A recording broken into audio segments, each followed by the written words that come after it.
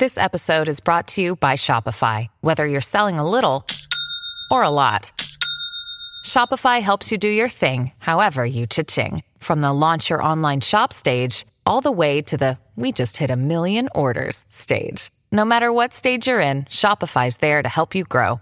Sign up for a $1 per month trial period at shopify.com/special offer, all lowercase. That's shopify.com/special offer. Do you remember Lance Von Erich from World Class Championship Wrestling? You can read all about his wrestling career in Portland, in Dallas, and overseas in his new book, Lance by Chance, Wrestling as a Von Erich. 25 chapters in all. You'll be surprised what you read. Go to lancebychance.com.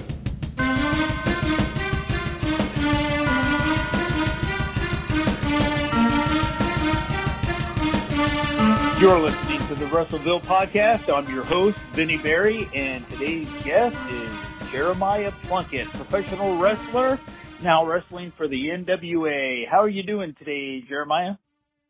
I am doing very well. How are you? I'm doing good. Well, for the fans who are listening and may not be familiar with you, please tell us a little bit about your career. Tell us about when you started, who you wrestled, some of the places where you wrestled, and take us through your career a little bit. All right. My name is Jeremiah Plunkett. I have been wrestling since I was 18 years old. That is 15 years in the past now. And I've wrestled all over the Southeast and a little bit overseas in Australia. I've had the pleasure to wrestle for the National Wrestling Alliance, both in the past and currently.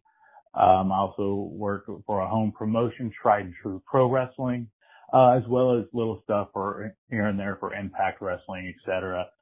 And yeah, I've been doing this for a long time, and I love what I do now more so than ever. Yeah, talk to me a little bit about what's going on with you in your career currently. You've been wrestling for the NWA, and we were talking a little bit ago. You guys just got done with a pay-per-view at the Chase. So talk to me a little bit about, your current standing now. My current standing, that's, I don't quite know. I mean, it's good. I'm currently wrestling in the NWA, as you stated, and very much enjoying myself. We, as you said, just did 2 pay-per-views, followed by multiple TV tapings. In one of the most historic arenas in the United States, the Chase Park Plaza, is where Wrestling at the Chase was filmed, from the 50s through the mid 80s. It was the central hub for the National Wrestling Alliance. Anybody who's everybody came through that venue. And, the fact to be inside a ring in the same venue that all these greats were still gives me goosebumps, even with it being in the past. Yeah, explain that to us. I mean, I know the history. I don't know it in depth. I do know there's a lot of wrestling history, but for a wrestler like yourself to be in that ring, what did that mean? Can you explain that to us and kind of describe it for us? It feels, I don't know, so it's exciting, right? But it's also nerve-wracking. You feel like you've got giant boots to fill. And just knowing that, Lou Thesz has been through those hallowed grounds. Ric Flair, Harley Race, Dick the Bruiser, Dick Murdoch, Terry Funk, Ted DiBiase. Great, amazing men. And your name's now in that history, right? No matter what small part, your name's in the history of men who have wrestled in the Chase Park Plaza. I don't know. Maybe I just romanticize wrestling too much. Maybe I know so much of the history that it gets implanted into my brain how great it is, but it's special, man. It's really special. And how special is it for you to wrestle in the NWA and to wrestle with the current stars that are in that promotion right now? So the NWA, I'm a big fan of nostalgia. Though the wrestling I like is not the wrestling that's on TV right now. And that's not a knock against it. I don't say, that's not saying I don't watch it. I don't enjoy it, but that's saying the stuff that I curl up on the couch and I watch for hours and hours is early All Japan Pro Wrestling, early Memphis Wrestling, and early National Wrestling Alliance. That's the stuff that gets my creative juices flowing. That's the stuff that entertains me. That's the stuff that I study. And that's the stuff that made me fall in love with pro wrestling. So to walk out next to that podium with those three letters and somebody manning a microphone to go out and cut the promo in front of a live mic in front of the studio audience, that's Superstation TBS. You can't beat that feeling. Right. And have you had a favorite match, or have you a match that has stand out for you in this past few months with the NWA? Well, obviously I can't delve into anything that happened at the Chase minus the Battle Royal. So going elsewhere of that, I had a really, really, really fun one with Marche Rocket. Dude's a freak athlete, way too agile to be as big as he is. And has one of the most thunderous chops I've ever felt. And I don't know, we banged heads. It was one I enjoyed. Yeah, I got to go back and look at that. That sounds like a pretty exciting matchup if you're familiar with him. In your style, describe your style a little bit for us, Jeremiah. Man, rough. I don't know. I'm kind of an all rounder. I try to be at least somewhat proficient in at least all aspects, but I don't know. It's really hard to narrow that down. And I know some people can sit there and say, "Oh, I'm Lucha, I'm this, I'm that." I'm the style I saw myself wrestling when I was a 10-year-old kid. I'm some weird mixture between an Anderson and Jumbo Saruta. I try to mix Memphis wrestling with Crockett wrestling with All Japan Pro Wrestling and just see what comes out. Yeah, kind of old school style, right? Yeah, old school style with some suplexes and a never die attitude. You know, I grew up watching World Class Championship Wrestling, so that was my thing, and I can watch anybody. Hey, I get this match with Chris Adams and Johnny Mantel or whatever. It doesn't have to be the Von Erichs and the Freebirds. It just has anything to do with World Class, and I'm home. I know the feeling 100%. And I know the style. I watched World Class too. It was brawls. It was wild. They went on mayhem. Yeah, it was a good time. It really was. And I got to go to a lot of those pay-per-views. I got to see Kerry win the world title at Texas Stadium. That was a real special moment for me, at being 14 years old. Oh, I bet. So, you were talking to me a little earlier about Tracy Smothers, and there's a lot of people that know Tracy Smothers, but maybe not all. Maybe not everybody is having a personal experience with him, or maybe know him maybe as well as some people do. Or talk to us a little bit about your friendship with Tracy Smothers and what he meant to you, and some of the things that made him special. Tracy took a liking to me when I was pretty young in the business. And it was because of actually a friend of mine to this day, Quentin Charisma. He managed me at the time. We later became a tag team when his health got better and he could be back into wrestling. But Tracy and Quentin were friends. So for a while I became Little Quentin until, Tracy really got to know me. And then I was never Jeremiah. Jeremiah was a bullfrog. Tracy was the most giving man in wrestling. He always wanted to get you booked or get you on a show or see how you're doing, ask how your family was, ask where you're working.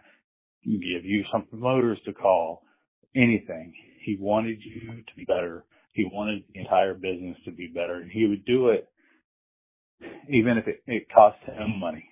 And that never made any sense to me, because Tracy was worth so much more. But if it helped you, if it helped somebody else, Tracy would do it. I've heard that story before from other wrestlers, that, the same thing that you told me that he did for you. Other wrestlers told me the same thing, that he was giving and he, you didn't have to do that. And, he took a liking to me and he would give me numbers and tell me to call people. So yeah, it's pretty neat that, you hear the same story from more than one person about his character and the way he treated people. It's nice to know. It's nice to hear. So many people in my generation of independent wrestlers owe so much to Tracy Smothers. And it was pretty sad when we lost him last year. I was pretty taken back. I didn't know he was ill, and until I guess I didn't know he was as ill as he was. That was the thing with Tracy. Tracy was the king of kicking out. We had thought he had it beat once. And then we had heard it came back. And Tracy's tough. You'd never know Tracy's hurting. And until I saw Tracy at WrestleCade, in November before he died, it hadn't really set in, but I saw how much weight he had lost. And, and I hate to bring it down, but I just saw how he was and I realized, this one was really going to be a battle. But I still always thought Tracy would kick out until you get the phone call. And then you're in disbelief that he didn't. What do men like Tracy bring to the business of professional wrestling? That giving attitude, and he was such a fun wrestler to watch. I think back at him and I see like glimpses of these matches he was in, and it's just, what does someone like him mean to the business, to the sport? So I've always been under the impression that in wrestling, when a younger guy comes along, it is the veteran's job to help make them better so that it keeps the business looking good. And I don't know if that never was the case, if that was just a story, or if it just stopped being done at some time. But Tracy was the epitome of what we're all told a wrestling veteran is supposed to do, supposed to be, how he's supposed to help the young guys, how he's supposed to make them better, because in turn, it keeps the whole industry better. And Tracy knew that he did stuff like this at his own detriment, and he was fine with it because he felt good for doing it. He could say you could make money or be one of the boys. And sometimes being one of the boys leaves you better in the end. Maybe not financially, but as a better person. And Tracy was one of the boys.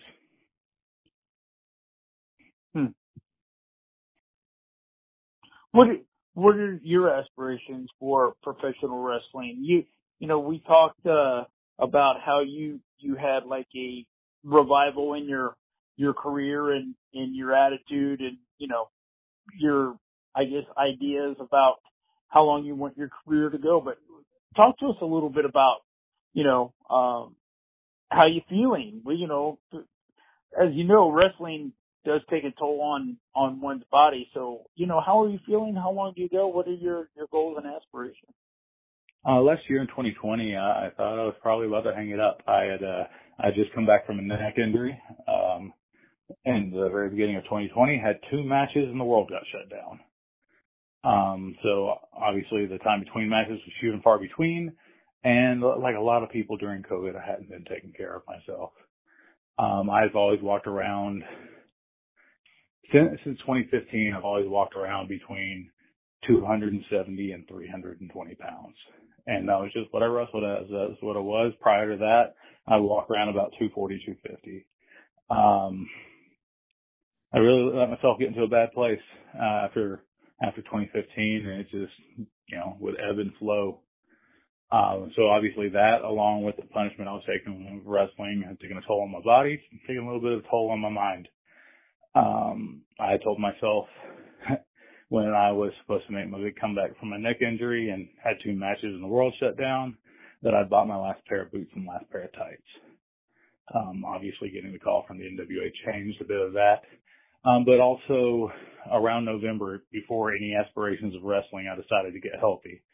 And since November, I've gone from 295 pounds to walking around right now at about 235. I'm off all medications or anything like that, and I feel better than I have in years. That having coincided with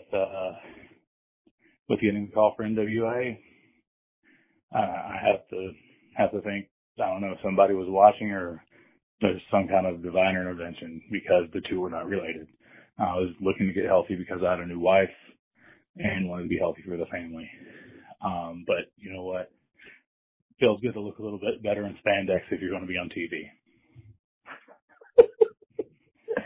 Absolutely. Well, I have enjoyed talking to you tonight. I've enjoyed having you on the show, and I'm glad that you came on and talked to us. Is there anything that you'd like to plug, or any place where fans can find you, or how can people find you on social media? I am at Plunkitis on all social media. You can thank Danny Deals for that nickname. He called me that for years. But that's Plunkittis. And that's it across all social media, Facebook, Instagram, and Twitter. I'm not the best at social media, I'll be honest. Usually any original post that's not a retweet is me just trying to be funny about something and usually failing. But still, if you're into that, and funny GIFs, I do like GIFs. Follow me, especially on Twitter. Instagram, you might see a lot of my cat. Beyond that, the best way to support me, I've got a Pro Wrestling Tees page, ProWrestlingTees.com/Jeremiah Plunkett. I'm working on new designs. And yeah, other than that, my home is the NWA. I'm with the NWA, and that is my local priority. So on top of any independent shows you may see me on, the best way you can support me is to order the NWA package on site. It is $4.99 a month. Can't beat it. I really enjoyed talking with you tonight, Jeremiah. Thank you very much for having me. I appreciate it. You're listening to the Wrestleville Podcast, where wrestling lives.